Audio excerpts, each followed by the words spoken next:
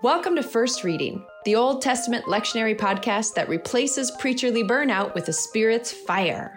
I'm the Reverend Dr. Rachel Wren, ordained Lutheran pastor and assistant professor of biblical studies at Trinity Lutheran Seminary. And I'm Tim McNinch, somebody who needs a longer title. This week, we're bringing you preaching tips and insights from Isaiah 43, 1-7. The first reading for the Baptism of Our Lord Sunday. Yeah. Rachel's up this week, so I wonder where you're going to take us, Rachel. I'm guessing it's going to be somewhere like completely different, way off the radar. No, my shock and awe thing that I'm doing this week is that I am sticking with the text. Yeah, I know, like the Bible, but where in the Bible? No, the assigned text. No way. Well, yes, I'm adding a bit to it, but that shouldn't count. You should just be impressed with the fact that I'm staying in Isaiah at this point. Yes, I am impressed with that. So where do you want to start, Rachel? Well, so I'd actually like to start with a couple of preaching pitfalls. So this text as it stands is just gorgeous. There's this language about belovedness, about redemption, about a divine abiding presence that beats back the fires of life with its own fierce love. But there are a couple of big ditches that are waiting to swallow up the unwary preacher. And I don't want any of our preachers assigned to that fate. Do you, Tim? No. And we don't have any unwary preachers, so I'm not too worried about it. Exactly. We care about you and we respect you. So here are a couple of ditches you've already probably seen, but we're just going to talk about anyway. Sounds good. First of all, be wary of leaning too heavily into the "you are mine" theme of verse 1. And perhaps think twice about using the popular hymn that's out there that's also titled "You Are Mine." So the creator of that particular hymn has been accused of sexual abuse, assault, and misconduct through over like 40 allegations. Wow. Yeah, and many of the hymns he wrote are beautiful, but they're also now difficult for churches to use as they grapple with what it means to have beloved hymns produced by someone who has done terrible things. I mean, it's allegedly at this instance, but the evidence is still pretty dang powerful. Yeah. So that hymn draws inspiration from our text for today, Isaiah 43. But when you read it from the perspective of a sexual predator, the lyrics take on a whole new meaning in a really yucky way. And they can be pretty triggering for victims of sexual assault, and not just people who were assaulted by this particular hymn writer. Mm-hmm. Now, this is not a plug to ban the hymn. It is a plug for you, dear preacher, and your congregation to think about this issue and to talk about it, if nothing else.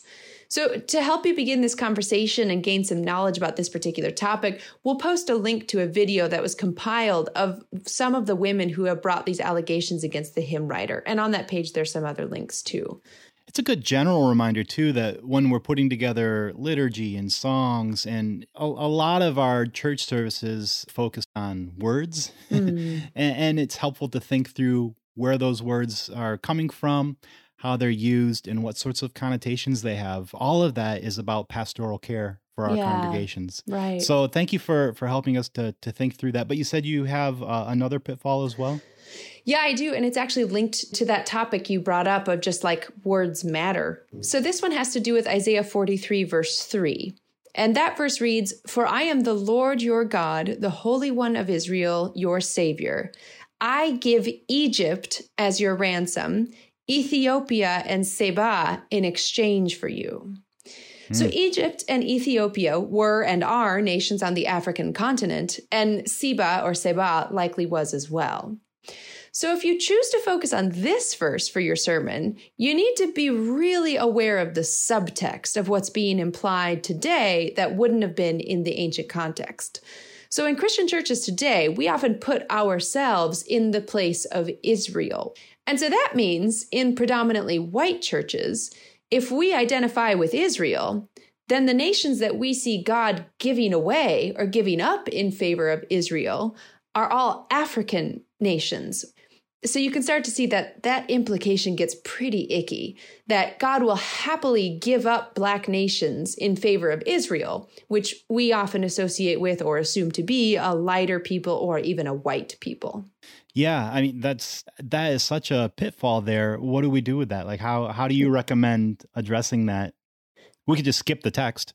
Yeah, right, exactly. No. No, we're not going to do that. So one of the ways that can be helpful is to look at the historical context at this point, because that sort of racialized understanding was likely not the implication of the ancient text. Egypt and Ethiopia and Seba were, at certain points in ancient history, all large and prosperous nations, even empires in the case of Egypt.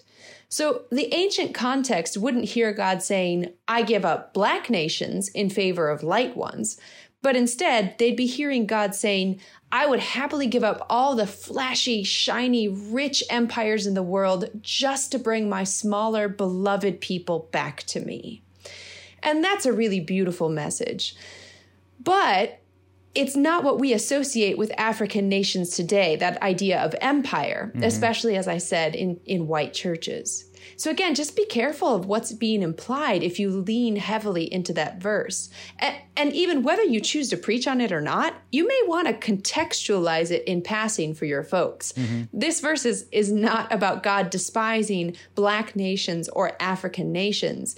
It's God making a deliberate and really an irrational turn away from strong empires in favor of this one tiny, insignificant people, all because God just loves them.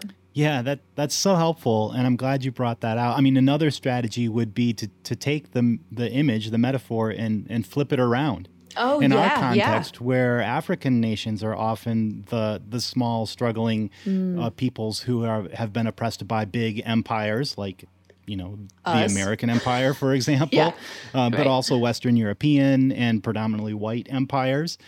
This could be a passage that talks about God's willingness to push aside big empires like the major Western states to focus with love and care on God's people that God loves so much in Africa. Oh, I really love that, especially because when you think about all of the empires that are involved in Africa in whatever way, through proxy wars, through economic initiatives, you could throw in there Russia, you could throw in there China. I mean, like, that really is a great way to address, I think, this verse, turning it upside down or on its head. What's the Hebrew word for that?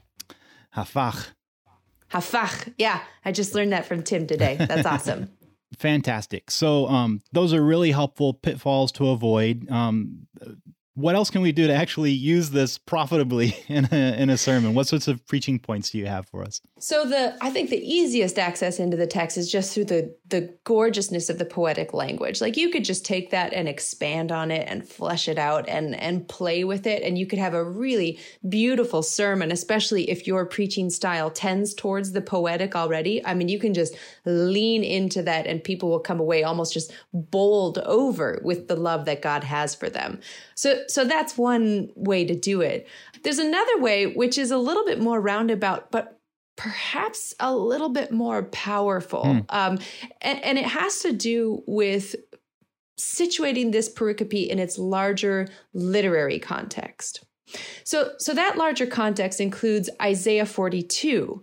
And it might actually help us a little bit and even force us to give a little bit of pause before we jump too quickly into identifying with Israel in Isaiah 43.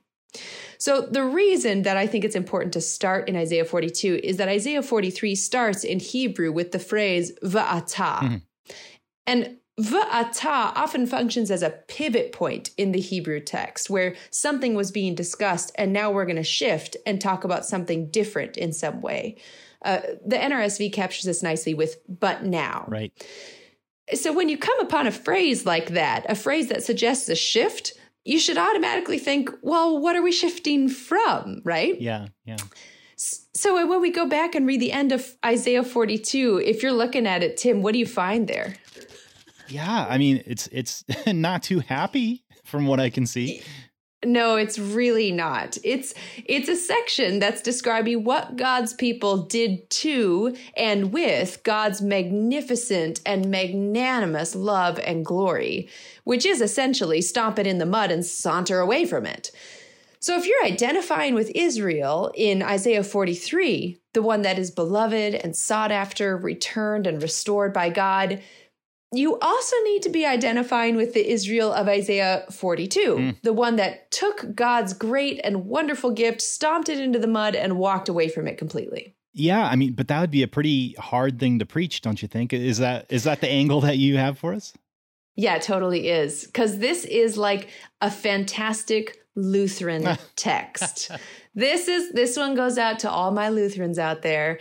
Isaiah 42 and 43 lend themselves to a beautiful law gospel sermon.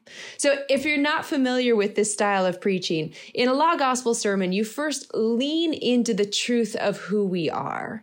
A truth that, as we see in Isaiah 42, is usually not at all pretty. And in fact, it can make people pretty uncomfortable to sit in that truth. But it can also be really freeing for folks who feel oppressed by having to keep secrets or lie about themselves or present a face to the world that is not the complete truth of who they are. And then after you do that, you lean into the truth of who God is, which, as we see in Isaiah 43, is very pretty. Because if the truth about us is that we tend to take God's most beautiful gifts, like ourselves and the people around us, or the beautiful salvation of Jesus Christ, and stomp them into the mud, the truth about God is that, yes, while God does get angry when we do such things, God ultimately chooses to respond to us in such a way that dispels fear, that redeems shame, that creates belonging, that stands by our side come hell or high water, and that sees us as precious and honored and beloved, gathering up all of our broken pieces and remolding them into something good for God's good purpose. Mm-hmm. I like that. That'll preach. And you're in your Lutheran context there, and I'm over here in my sort of Calvinistic Presbyterian context. And we have, total depravity and all of that.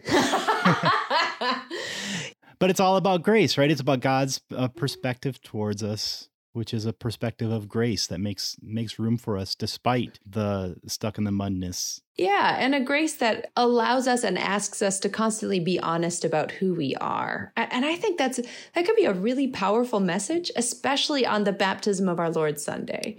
Because really, see, I'm bringing it all back together. Tying it in. Yeah, right. Because really what Isaiah 42 to 43 demonstrates is what baptism does in our lives, like the actual thing it does. It's not just this salvation at the end of time guarantee. It's the channel through which God is constantly recalling, remembering, and redeeming us in just the way that's described here. And God felt so strongly about the power of baptism that the Divine One even deigned to undergo it themselves in the form of the Son, Jesus Christ. So if it's something that Jesus took that seriously, it's a good thing for us to spend some time thinking about this week as well. All right. Go baptism.